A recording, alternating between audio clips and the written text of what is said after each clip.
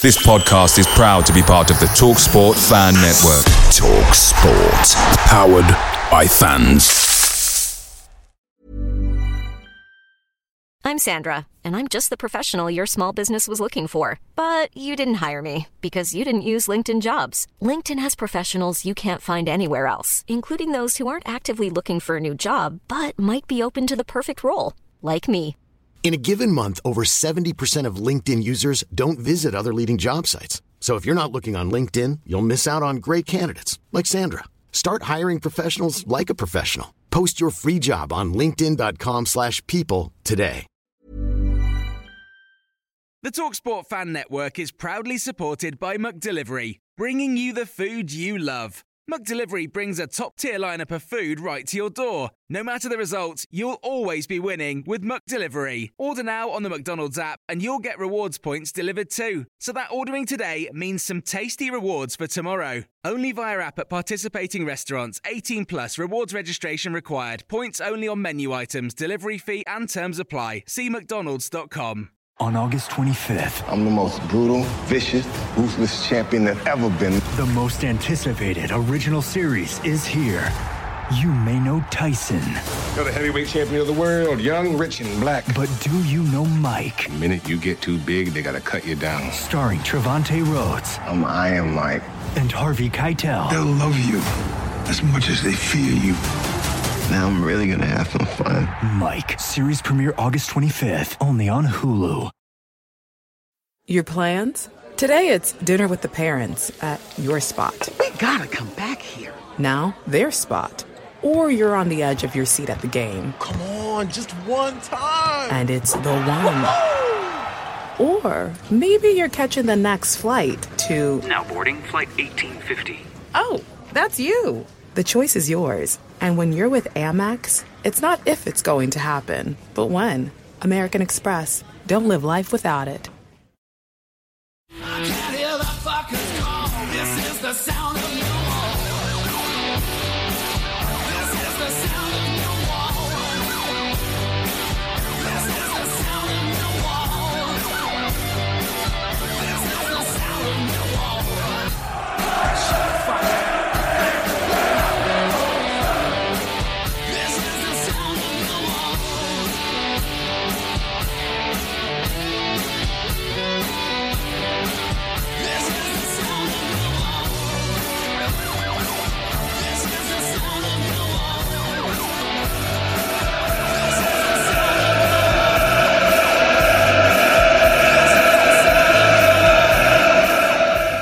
Good afternoon, welcome back. This is a very, very special edition of Who Are You?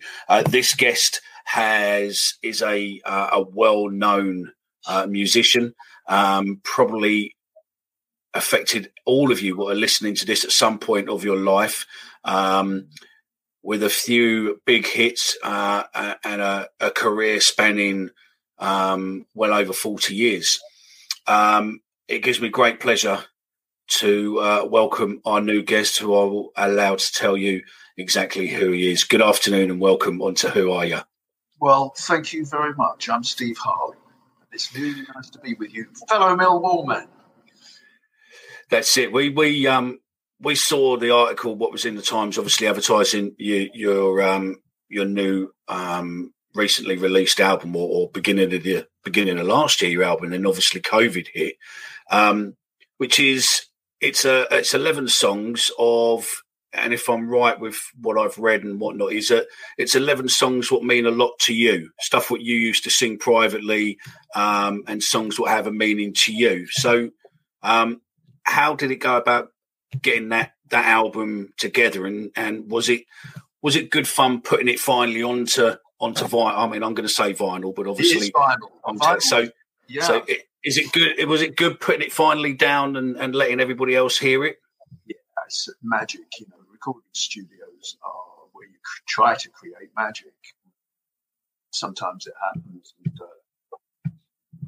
it's an all-acoustic band. There's not an electric note on this album, not a keyboard note. They're all strings and gospel singers. Yeah, it's just...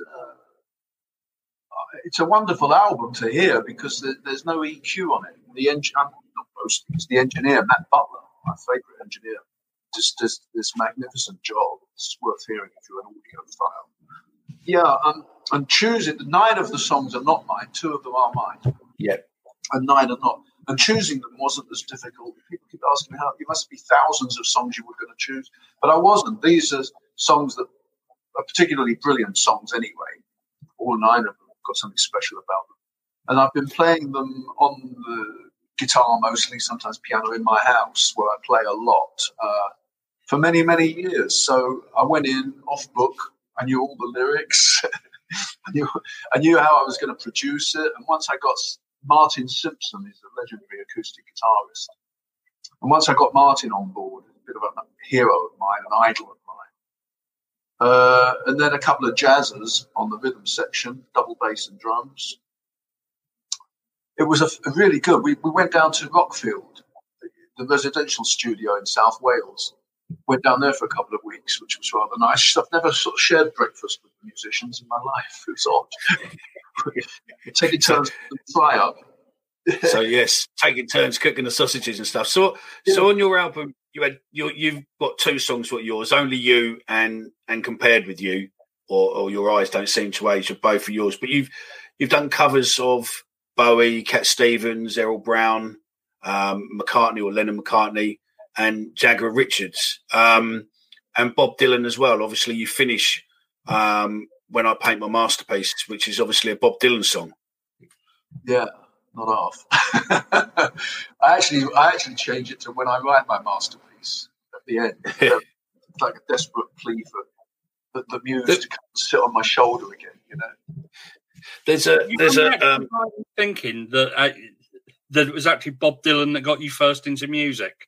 Oh, yeah. 1963, I was listening to the Beatles and Dylan as they emerged.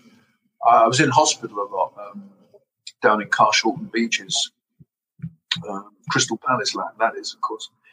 And we had a dance set, mono dance set. Are you old enough to know what they are? No. It's a dance. It's a mono record player, lifted up, yeah. Wow, yeah. And my mum and dad knew I was reading a lot. Lyrics meant a lot to me. Poetry I was reading. And in 63, I was 12. And, you hear blowing in the wind, or the times they are changing. I was thinking, God, I'm used to Buddy Holly and Elvis. And suddenly there's this guy with this rather interesting intonation and inflection in his voice, singing this, well, I thought, poetry. So, yeah, it was a big inspiration. I was only 12, but my ambition was to be a journalist, which, of course, I did. When I left school, I became a reporter for 4 years. I trained as a reporter. But it was always it was always going to happen. Thanks to Dylan.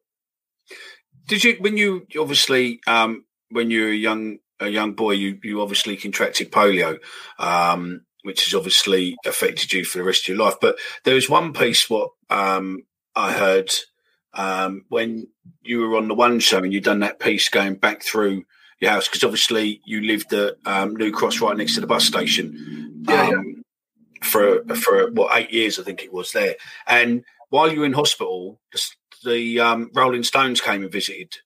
Yeah, 1963 again. I was in there from January to December. In those days, when you went in as a kid for invasive surgery or serious illness of any sort, they kept you for months and months. I mean, the turnaround now is crazy. It was months of lying in bed. And one Christmas, middle of December, and I remember looking through the window and seeing this battered old blue Bedford 1300 weight van, and they climbed out and came into our ward, which were all 12 under 16s in the ward. They came through the ward and went to the far end of it was a big fireplace, and above that was a huge poster of the Beatles.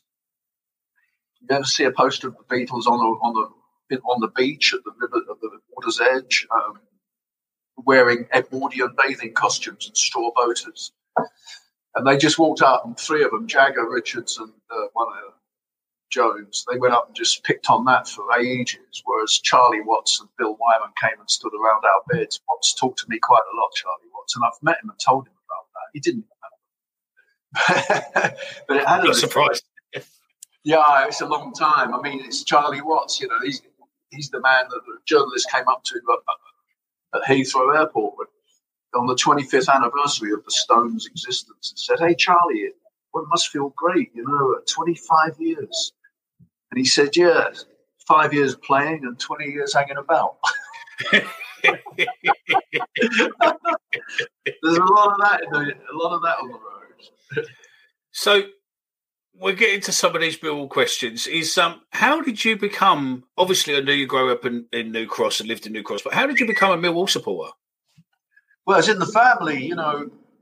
My Uncle Cyril and Uncle Leslie.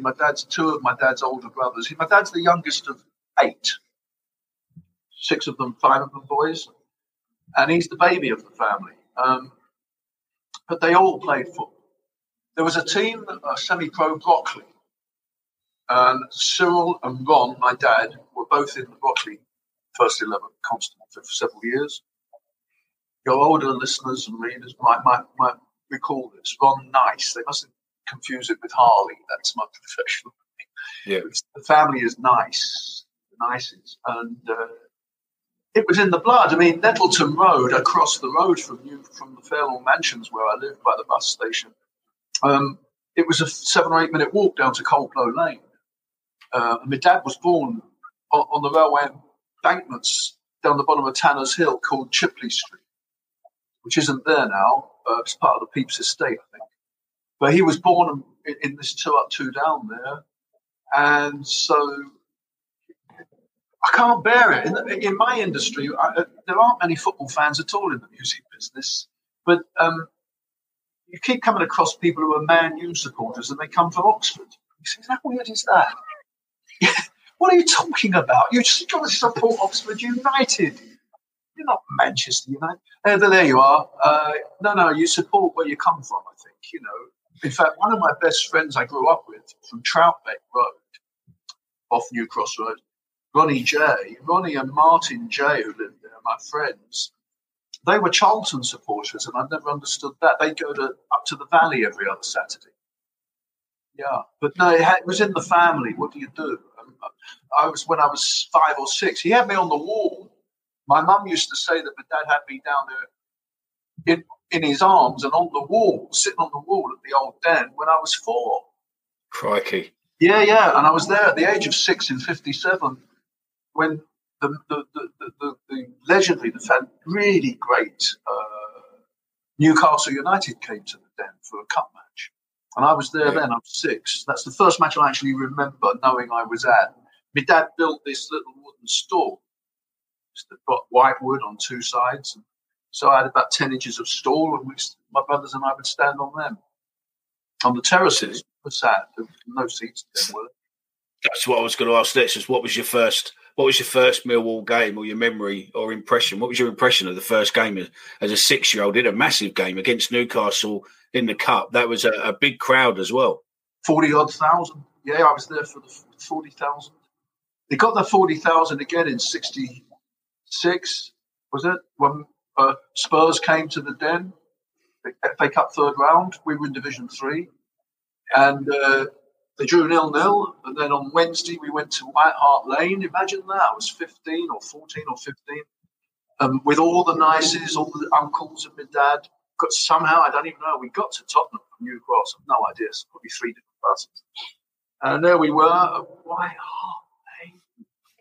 It's like, gosh, I've been to every single one of the London grounds as they were in the 60s, 70s.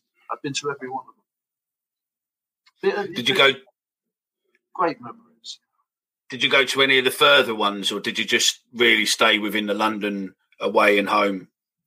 Yeah, I don't think I went. I was at Elland Road last year. My keyboard player is James Lascelles, and his dad, his oldest brother, is Lord Harwood. We're talking Leeds big time here. We we turned up there last the championship two seasons ago. But no, I've been to Ibrox. My wife's from Glasgow, and I went with her dad and brother to Ibrox once. I've been to Wembley dozens of times. Took my boy. My boy is now 37. But when he was about 16, we went to Wembley to see Gary Lineker's last appearance against France. Yeah, I'm a big fan. I love the atmosphere. I just love crowds and cheering and shouting and enthusiasm. You know. I reckon after this goes out, you'll never need to worry about a ticket at Millwall next time you're around. I'll just give you the CEO's email, and then I reckon you'll get free tickets.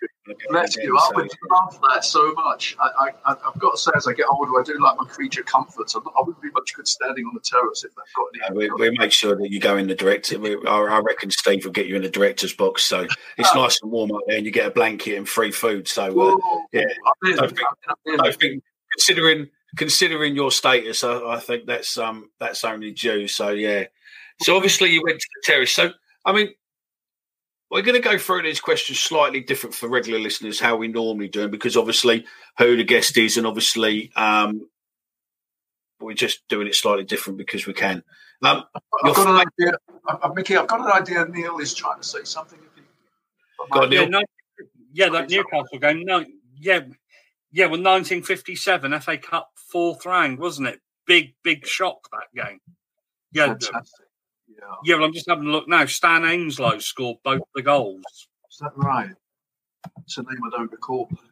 Their record crowd at the Den, the old Den, was actually 48,000, wasn't it? And I don't know who it was against, but that was maybe in the 1930s.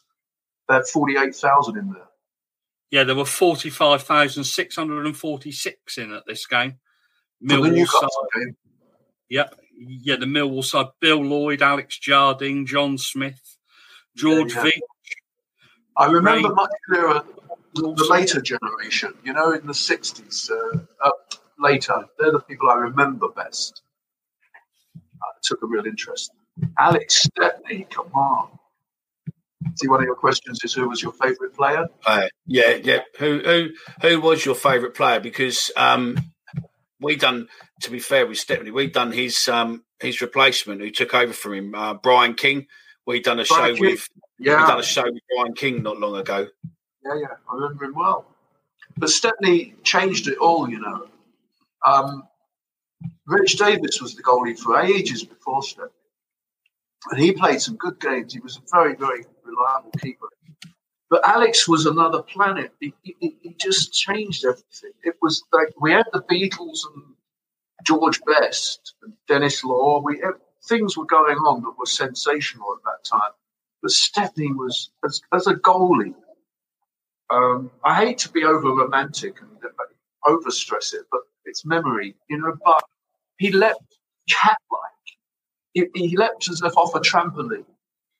And we'd never really seen that. Even Von Springett was the England goalkeeper. Yeah, that's right. Yeah, a top man, but Stepney was destined. We kind of knew on the terraces that we wouldn't be able to hold on to him. It was a class of cut above the usual Division 3 and Division 2 players. Of course, he went to Chelsea for 5 minutes and then Man U.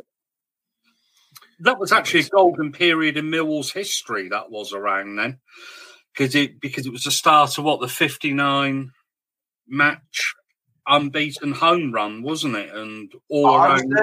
I was there for every single one of those 60 games, every single one, and I was there on the last one when Plymouth Argyle beat us 1-0. Correct me if I'm wrong. And they stormed. I think that might have been the first pitch invasion in history. They went ape. They ran on. We should have won it. They went on and buffed up the referee a bit. So obviously, statute of limitations is well done. But did you pitch invasion too? Did you jump on the pitch as well after that game or not? Me, no.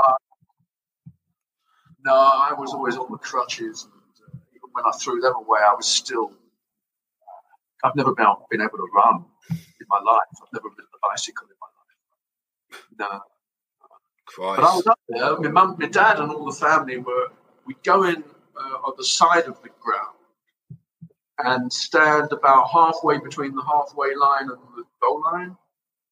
halfway back, leaning on a rod, leaning on one of those iron posts, rods. And but by 15 and 16, I was going round the back of the goal, at the Cold Blow Lane end, the hardcore.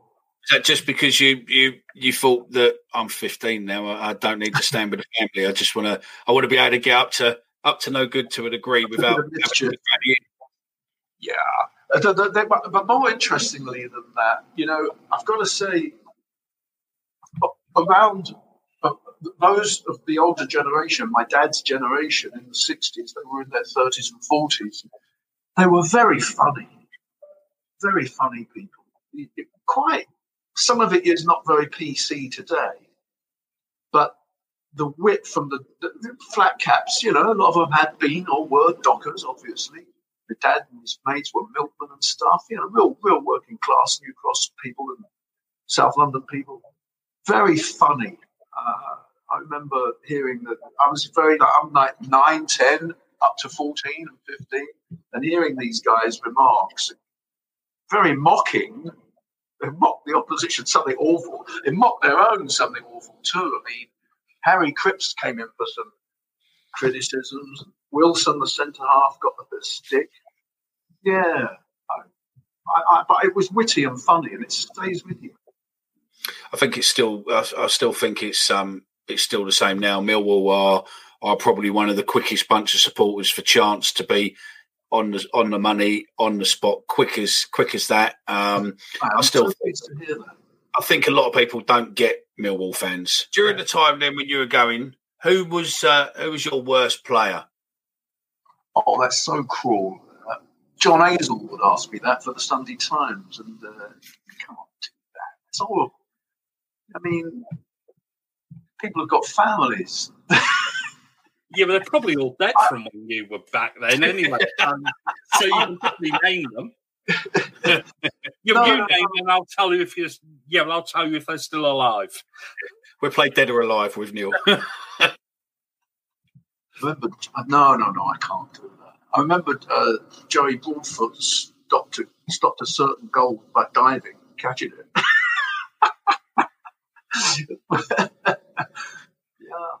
No, I don't know. I remember the good guys. If we can't do worse, do your best player. Who was your Millwall idol? Well, that would be Alex Stepney. After that, centre forward Julian.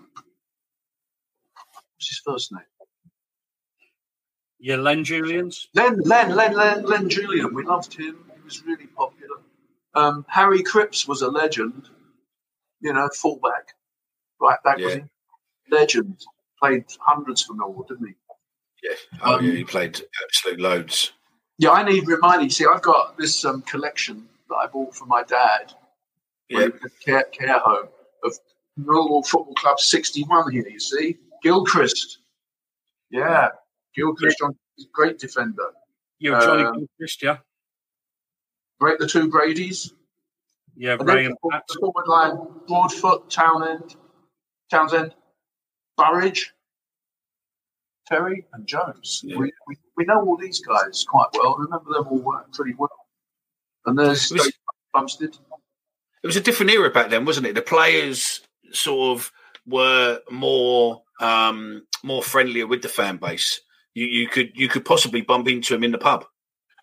Oh yeah, I mean Tom Finney went to play an FA Cup final on the bus, didn't he?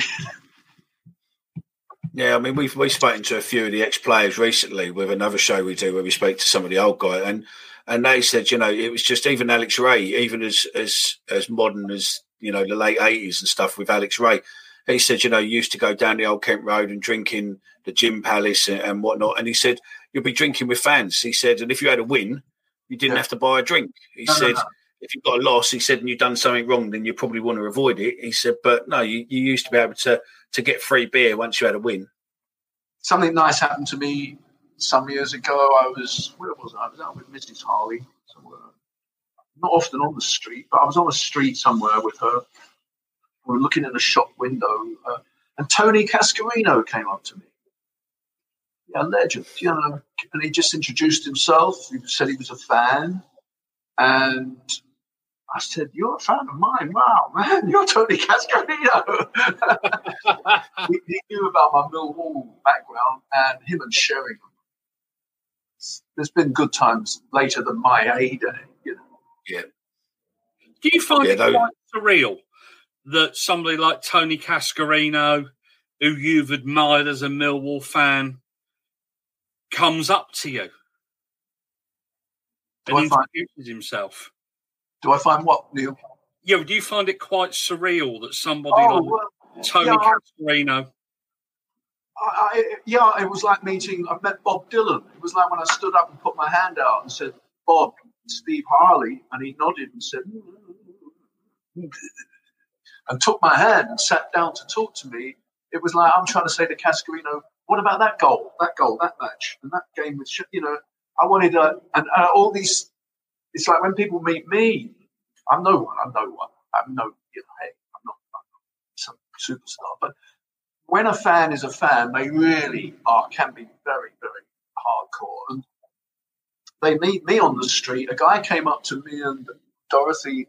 He was on a bicycle in all the Lycra kit in Colchester, which is half an hour from where we live.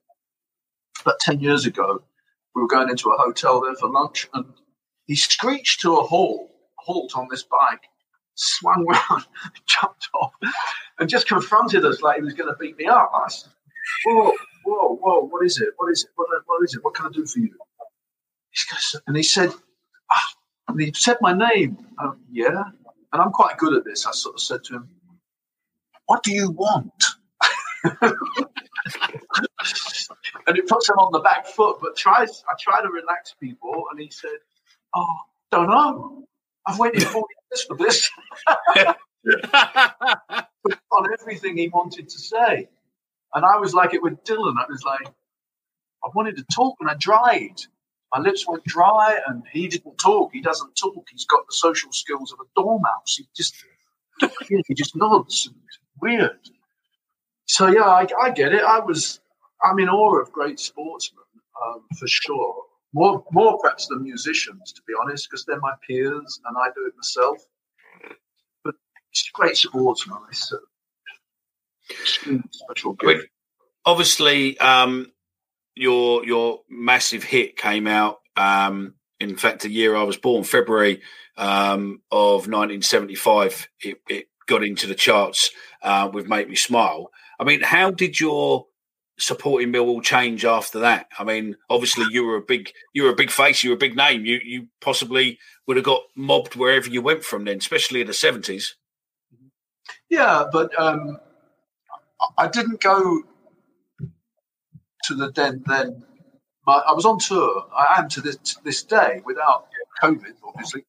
57 concerts cancelled this year. I'm on the road all the time, Mickey. It's just it's in my blood, like Millwall were when I was a kid. Mind you, wherever I am in the world at any time, I know when they're playing on a Tuesday night or Saturday afternoon. I know. I follow it and still get very miffed. Well, at the moment, you're the draw kings. Yeah. 1 point. It's going to get nowhere. Well, 1 point. And then I don't like the way they keep giving a winner away in the 99th minute or something. Yeah, we've been through many of them. But then again, it wouldn't be a Millwall. It wouldn't be Millwall supporting Millwall, would it? If we didn't have those ups and downs, if we didn't know that, even if we're 3-0 up with 25 minutes to go, we're still going to expect to lose that 4-3. I think that's just the part and parcel of supporting Millwall. I mean, Stop it. When the crowds come back, we could do with one season at least in the Premiership for the millions of income and, buy some great players, go down again and have a great Championship existence. We're definitely scared the life out of the Premiership and the FA. If we just want one season in there to play all the top dogs and just show them little old Millwall's back. Would be. So, I mean, obviously you wouldn't say who's the worst player is. So, during your time there was a few managers. So who was your favourite manager around, obviously, your time of supporting? I'm not big on managers, but the manager through the 60s was there for a very long time, wasn't he?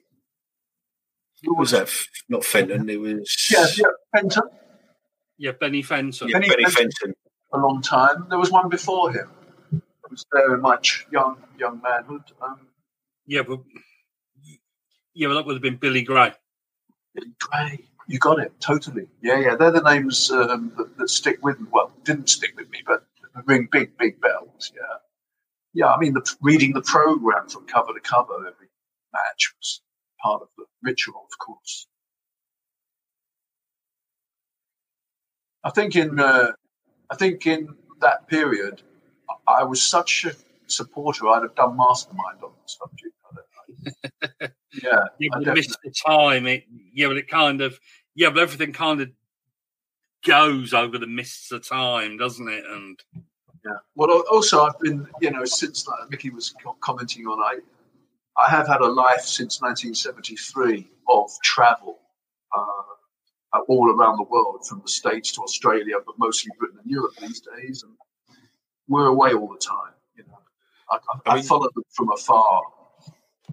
No, and you know what? It's I fully understand that you follow from afar, but the fact that you still follow, the fact that you still know when we're playing and the scores and everything else, just shows really that it got to you in your younger years, that you caught the Millwall bug. So I mean, just one thing before we go on to another question. 1973, and on the same documentary, I've watched a couple of documentaries over you just to find little tidbits to come back at you with. Is that you were busking in the subway at Elephant and Castle?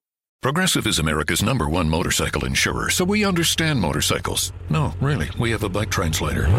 Okay, so this bike says she is struggling with her place in the motorcycle community. Well, she says she hasn't peaked yet, but she's having a little epiphany, okay? Oh, that maybe life itself is the peak. Interesting. In my experience, I found that... Oh, so I just translate. Not allowed to have opinions. Got it. Quote with Progressive and see if you could save with America's #1 motorcycle insurer. Progressive Casualty Insurance Company and Affiliates. With bills to pay and debt piling up, it's easy to feel overwhelmed. Personal loans through NetCredit can provide funding up to $10,000 to help you get back on track financially if eligible. Our secure application process allows you to customize the terms that work for you and your budget. So check your eligibility today without affecting your credit score and help get your finances back on track. NetCredit, a more personal loan. All NetCredit loans and lines of credit are offered by a member of the NetCredit family of companies or one of our lending partners. Visit netcredit.com/partners for more information. Yeah, and then up west, when I lived there, I was busking after I gave up journalism to be a pop star. I did. I was writing the first two albums. The first two Cockney Rebel albums were written before we got the record contract. I'd written all but 20 songs. And I was busking them, playing in little folk clubs in Fulham and the West End, just to learn how to play to an audience, basically, before I'd formed the group. Yeah. Which was a highly successful group, what most of the fans will know and obviously have some affiliation too. So we'll go on to another question. Is what is your most memorable match involving Millwall? It's the Spurs game. The Spurs third round FA Cup, 66, wasn't it? Can you confirm that? Neil will date confirm in a second for you. Yeah, we drew 0-0 at the Den on a Saturday afternoon. And, the Wednesday, as I said, we went to White Hart Lane. I told you that. And it was 0-0 into the second half, as I recall. And Tommy Wilson, centre-half, for some mad moment of madness, he slipped this back pass back to Stepney. Was Stepney in goal then? But Laurie Leslie was in goal. Okay. Yeah, so Wilson passed it back, and in came Alan Gilzean, huge Scottish international goal scorer, world-class player. And Gilzean picked this ball up, he ran it round the goalie, and they beat us 1-0. We went home with very, very long faces. I do today get really fed up when they don't win. It still bothers me. I can't pretend I just shrug it off. It takes a while. Same as us, don't panic. Just listen to our show. The achievement about those two games was we actually managed to keep Jimmy Greaves quiet for 2 games, which was quite good. Probably, probably England's greatest ever striker. I mean, something like that. And Terry Venables played for them. Cliff Jones, fantastic. Cliff Jones, you got it. Yeah. And you might know that his brother was the Daily Mirror's football writer for forever, Jones, and Leslie Ann Jones's father. Anyway, there you are. Yeah, Cliff Jones, Venables. That was an internationally successful football team. The Spurs, for heaven's sakes. They were massive at the time, weren't they? Yeah. Well, that was one of the years wasn't that they got the double that year, didn't they? No, that was well, we played them in February '67. They won the double. 62, 62 and 66. Yeah. So obviously, the most memorable match was Spurs. I'd probably say that's probably one of your favourite. Is that one of your favourite Millwall moments, or is there another one for that? Yeah, it's got to be, hasn't it? They don't come along very often, do they? Moments like that when you're in the third division, South, third Division 3 as it was by then. So the next question would be, what's your funniest ever Millwall moment? Oh, dear. I can't. I tell you what, there is one, but it's so non-PC today that I'm not. Yeah, we'll leave that one. we don't mind. No, you can say it if you want, and I'll just cut it out. It's a release. It's not real life.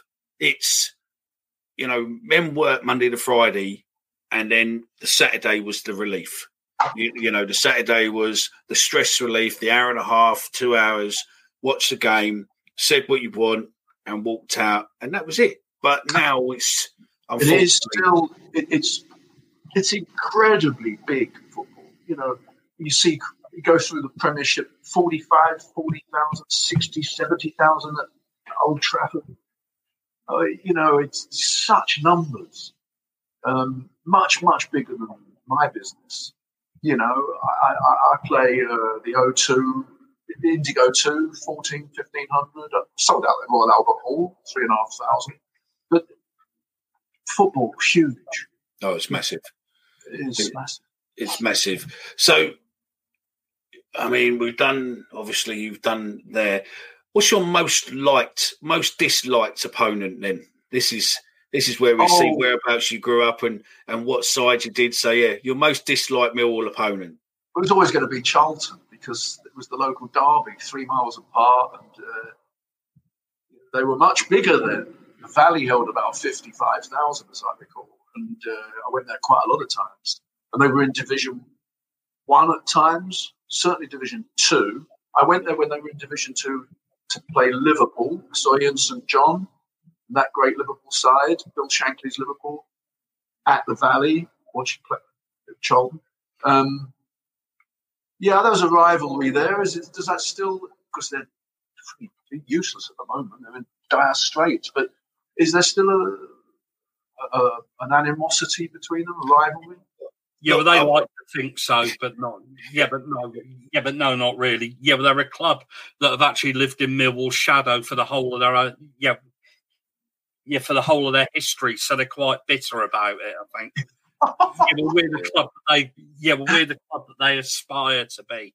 Really? And they haven't beaten us in 25 years. Well, 25 years this year. If we play them again this year and we win, then they haven't beaten us in 25 years or 24 years up to now. So there is a hell of a lot of fan base who've never seen them, never seen us lose to them. And our co-host, we do the show with, Omar, he's 25 this weekend, and he's never seen us lose to Charlton. So it's nice for him. So yeah. We've done there. Where are we? Most memorable. We've done there. What was your favourite shirt? Oh, my favourite. Yeah, I saw a few changes. Did I see them wearing green the other day at Bournemouth? Yeah. Yes. Yeah. We're blue and white. Where did green come into it? I remember the blue and white quarters. Yeah. The blue and white Bristol Rovers were green and white corners, weren't they? I remember them well. And then in the 60s, they wore the white one with the blue band. That's right. Yeah, that was a good strip. No, I would always go back to the quarters of my childhood, blue and white quarters.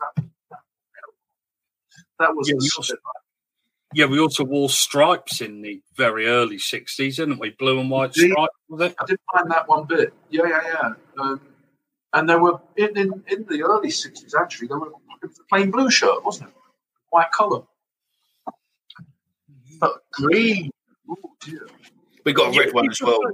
Yeah, would you prefer those old kits, do you, Steve? Of course, yeah, of course. I mean, I'm a traditionalist by personality. I can't help myself. I'm not very good at updating, such matters. I hanker after the past quite a lot.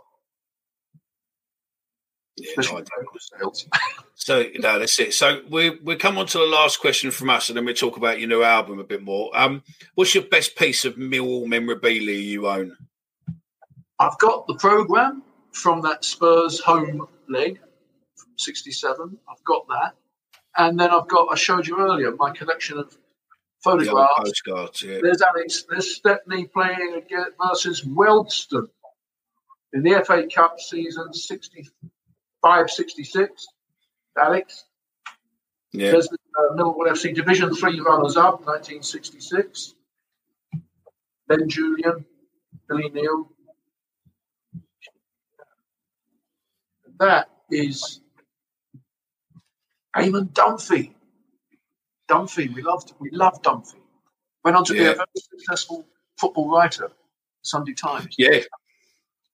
Yeah, no, he's gone on to do. There's quite a few what have gone on from ex-Millwall, what have gone on to do journalism quite well. I mean, Sadler done is not bad either, is he? And there's a few what have gone on to do. Cascarino, the column. Yeah. Crikey, yeah. Yeah, I mean, it's a good collection. 70-71. Footballers were very accessible back then, Steve. Did you get to... Did you find yourself bumping into Millwall players in the street and things like that, and in the shops? No. Did many come to your concerts? No idea. Cascarino, I told you, he says he's a fan, but I wouldn't know otherwise. So obviously, from going into the 70s, 75 is obviously the mid 70s when you start really hitting the big time and you start touring and everything else.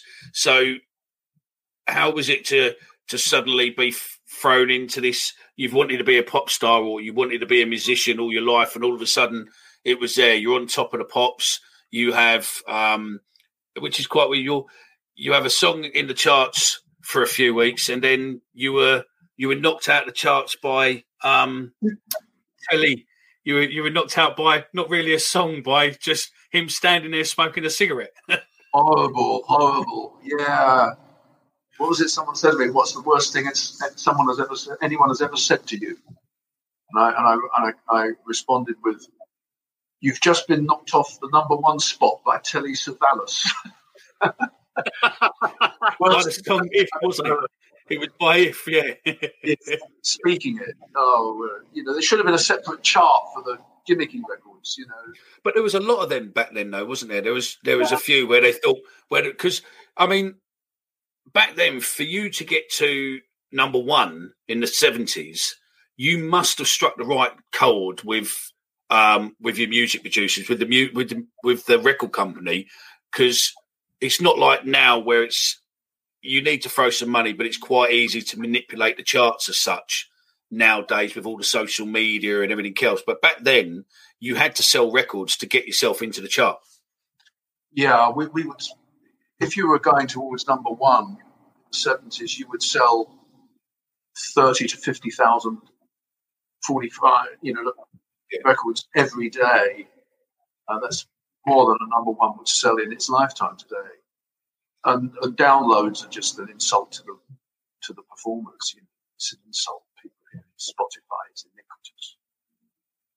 Unfortunately, we do go out on Spotify, so we have to like them to a degree, and Apple and YouTube and everything else. But no, I agree with you. I'm a vinyl man. I used to DJ before my girl. My girl's now 13, but before she was born, I used to DJ out. With old tunes, we used to remix up a lot of the old tunes and put them onto modern beats. And vinyl to me is always the way. I mean, I've got cupboards of vinyl. Yeah. I've got cupboards of them. I've got old Elvis Presley stuff. I've got Beatles stuff, coloured vinyl stuff. I've got some Jerry Lee Lewis. I've got Frank Sinatra. I've got such a wide mix because I used to do sampling and remix stuff. So it used to be to me that, going around the charity shops, finding those old records, and it was just a different recording. The way they recorded stuff back then was completely different to how it's recorded now. It was raw.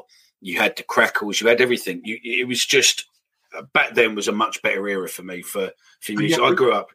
As I said, I was showing you the vinyl of my new album. Yeah, available in all good record stores. Is there one? It's available, definitely. Amazon, whatever. But it's sold very, very well. There's a lot of people that play vinyl, or they collect it, even if they're not playing it. I understand. It's really selling very, very well as a 12-inch. So you released the album in February. You've released 2 singles so far, I think, off the album, and then you probably had, as you said a little while ago, you got 56 concerts planned on the back of the album. COVID comes in and knocked the wind right out of your sails. How are I take it your concerts are probably rebooked for this year and maybe next year. I mean, how bad was that for you for the promotion of the new album?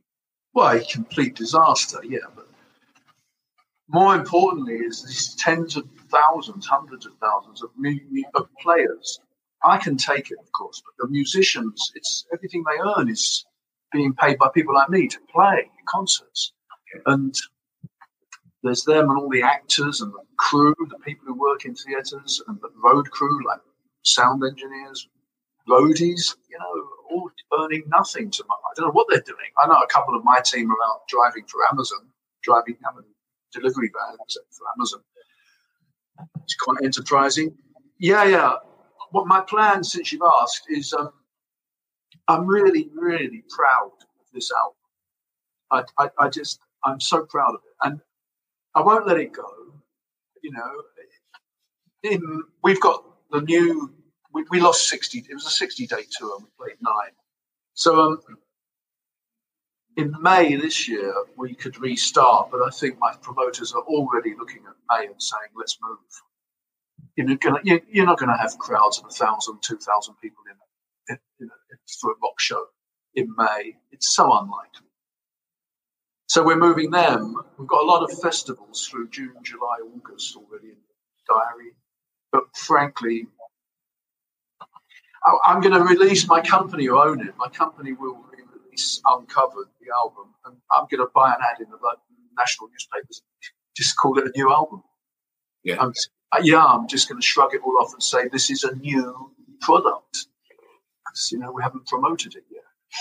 No, that's the thing, isn't it? You gear up to promote, and then all of a sudden that's come on. You started doing a few TV experience to keep going up with it because a lot of the time they release stuff and then you start pumping it out and doing it. And I think that's probably just the easiest way. You never know. Once you get the gigs, maybe you want to have a word again with Millwall and see if you can do something there. I know that they can do events there. If you wanted a big crowd, I know they looked at boxing a while ago, and it's an outdoor event, but I know they can hold about 30,000 if you put you in the centre of the pitch on a stage. So I don't know if you want a big venue, you can go play at the Den, or knock up on Cold Blow Lane and ask if you can play in someone's back garden. Find where the centre spot was on one of those houses and knock up there. You've got a documentary there, haven't you? Just knocking on someone's door. Hello, can I play here? So, yeah. Well, look, your record obviously is available everywhere. Amazon, probably HMV. It's probably available in most of the supermarkets seem now to be to selling vinyl now, as the Tesco's, Sainsbury's, everyone seems to be redoing vinyl again now. Seems to be on good quality vinyl as well for a change, rather than very brittle stuff back in the 50s and 60s. Well, 50s was okay. If you got the 78s and the 50s, they were the nice, thick vinyl that never really walked in the sun. And then, unfortunately, some of the later records did. So people want to get hold of you. I suppose the best way for people to check what you're doing would be to check your website, which is steveharley.com. Yeah, steveharley.com, or Facebook is really, really active. Yeah. Facebook is really, really active, more than the website these days. People are going that way, I think, Yeah, Facebook seems to be, again, for a certain era, a bit older than me, the Facebook seems to be the way forward. The younger lot seems to be going on Twitter and other social media. So, Neil, before we go, have you got any other Millwall question or any question you want to ask Steve before we go? I just wanted to give a Steve Harley fact, actually, which was the first time I'd actually heard Come Up and See Me, Make Me Smile, was actually the B-side of The Reflex by Duran Duran. And I was just thinking of that earlier on. It's true, yeah. I sang it. I went on stage with them at Hammersmith Odeon when the Reflex was out as a hit and they were on tour.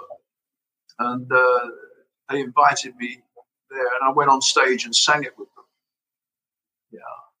That was a good... Would you still get a major buzz out of appearing in front of crowds and performing to crowds? Yeah, it's my life. That's what I do. I mean, yeah. It's people talk about this. Do you get nervous before going on stage? Of course not. I'm doing the Telegraph crossword in the wings. We're rehearsed and we do a lot of it. It's a great life. I'm missing it terribly. I don't know. I'm used to living out in hotel rooms 60, 70 times, 80 times a year, 80 nights a year. I'm in hotel. And without my trolley case packed and a tour manager emailing me in 10 minutes and an itinerary, I barely know who I am. I don't know why. It's very, very lonely when you're used to that. I mean, when I meet people, and I was in a supermarket car park. The highlight of my week these days is to drive Mrs. Harley to Sudbury, 8 miles away, and park up. It was great in the summer. The spring and summer were glorious Mediterranean weather. Yeah. And I'd sit out there in my car as a Land Rover, and I'd sit out with the door open and read the paper, read the sports pages probably. And twice, men came past and went, double take. Hi, Steve, you keep your distance, mate. They kept their distance, they were talking to me. And they were both, each of them had just passed 65, 66 years of age, younger than me. And when they'd gone and I got home and I kept thinking, I'm thinking of it to this minute. Why do people want to retire? What do you do all day? What do you do all day? I'm climbing the walls. And I'm blessed with a good life, a nice big house. I've got a couple of acres actually of woodland. It's brilliant out there, just brilliant. But, you can't keep walking around your own land all the time. It's winter. And I mean, to not be on stage, man, you don't retire from this. I'm missing it more than I can tell you, to be honest. I mean, Make Me Smile has been covered by over 120 different. It's had 120 different covers. Even obviously Neil mentioned Duran Duran, Erasure covered it, and lots more. And also, it's been used for the Viagra advert too. So that's your pension sorted. Yeah, it owes me nothing. Yeah. We actually do. I'm not a total mercenary. I want you to know. I have the veto. My publisher gets approached 20 times a year for Make Me Smile. But you have to be fussy. You can't give it to everyone for tuppence sake. Just cheapen everything. So the bar's quite high, and it is expensive for advertisers to take from us for a TV ad or a movie. But I have veto, the bottom line, and I say no sometimes. I've said no a couple of times. Many times we just go, no. We can't afford it. Or I don't like the subject. There was a couple of years ago, Sweden wanted it for it was a toothpaste ad, TV ad. I said, no, keep my music away from that. I mean, how long did it take you to write Make Me Smile? Not long, because I was so inspired by the original band breaking up, by three of them walking out on me for no good reason. They've never really explained it properly to this day. But I was so inspired and fed up with that the whole, you've done it all, you've broken every code, you've betrayed us. It's what it's saying. One day I'll come back and I'll be smiling. Did you write the words first, or did you write the lyrics, or did you do did you have a tune in your head and work around that? How do you write your songs? Either or. I mean, everywhere I am, in my coat or hand luggage would be a notepad and a pen. So I'm writing constantly. I mean, we go to the cinema or theatre, Dorothy and I, and in the dark, I'll have to get the mobile out and put the lamp on, just to look down at my scrap of paper to write something down that I've heard in the dialogue, and think, oh, that's good. That'll make a nice line. That's a chorus. That's a title. I'll nick that. Everyone steals from everyone. Yeah, no, exactly. Yeah, it's just the way it is. But I play a lot. So again, on the iPhone, which I record onto an app, a good recording app, there's 70 or 80 tunes on there from the last couple of years, from playing the piano late at night, playing the guitar. So you do both all the time, and one day you hear the tune, you play it back and think, hey, and that will fit that line. And then you build what's called a song. You'll come up and see me. You'll come up and see me. It's one of those songs where it comes on the radio, or if it comes on anything, it's one of those that automatically it makes you smile, doesn't it? It's one of those. Yeah, it's one of those feel-good songs, which in these times is pretty good. Yeah, ka-ching.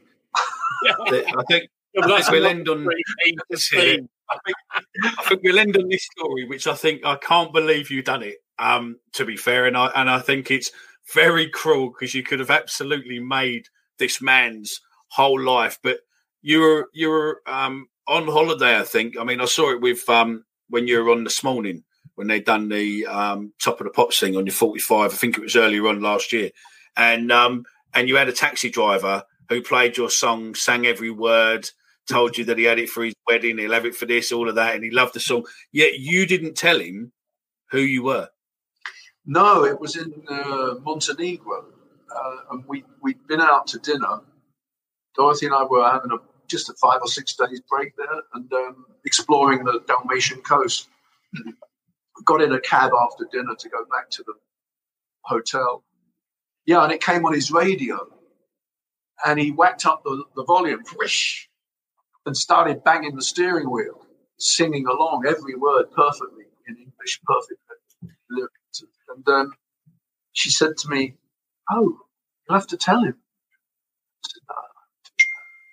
And when I got out, it was fading out as we pulled up, and it wound down the passenger window, and I looked in with my euros to pay. I said, "Good record, that."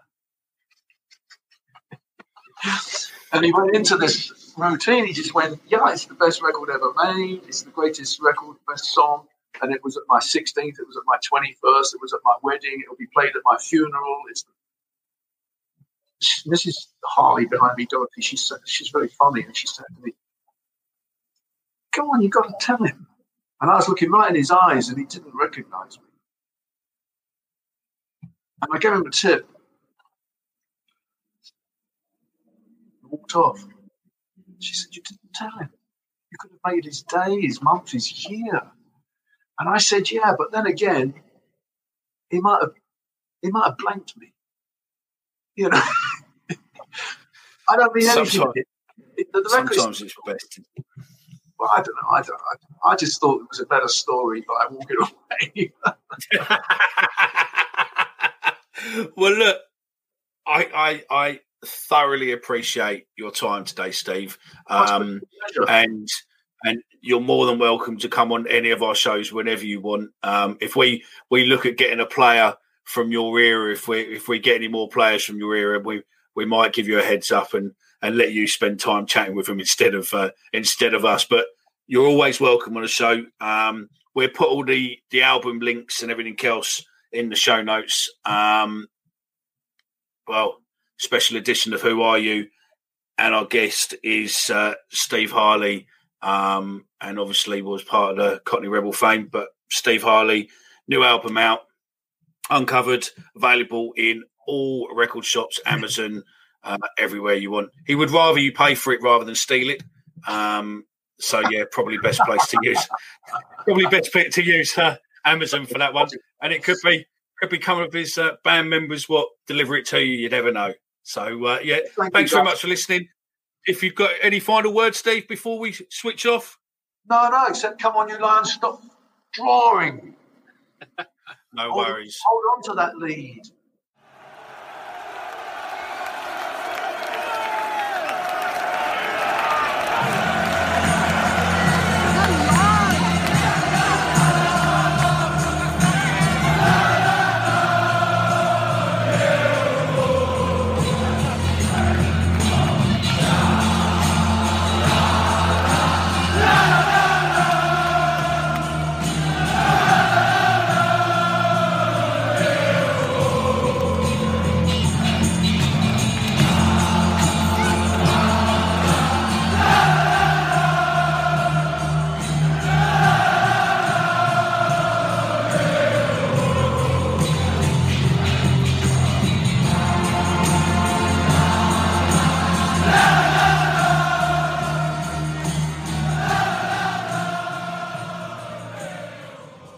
Get 30% shorter average wait time when you buy and book online at DiscountTire.com. Discount Tire. Let's get you taken care of. Your favorite band's about to play a sold-out show, and you definitely got tickets. And drinks. Now hurry and make it back to your spot. Past this person and that person. About 20 more. Ooh, watch out for feet. Hey. Just keep going. A little further. Oh, there's your friend. Over here. Right where you want to be. Close enough to see the set list. And they're definitely playing your song. When you're with Amex, it's not if it's going to happen, but when. American Express. Don't live life without it. Away days are great, but there's nothing quite like playing at home. The same goes for McDonald's. Maximise your home ground advantage with McDelivery. Order now on the McDonald's app. At participating restaurants, 18 plus serving times, delivery fee and terms apply. See mcdonalds.com. Flexibility is great. That's why there's yoga. Flexibility for your insurance coverage is great too. That's why there's United Healthcare Insurance Plans. Underwritten by Golden Rule Insurance Company, United Healthcare Insurance Plans offer flexible, budget-friendly coverage for medical, vision, dental, and more. One of these plans may be right for you if you're, say, between jobs, coming off your parents' plan, turning a side hustle into a full hustle, or even missed open enrollment. Want more flexibility? Find out more about United Healthcare Insurance Plans at uh1.com. This podcast is proud to be part of the TalkSport Fan Network. TalkSport. Powered by fans.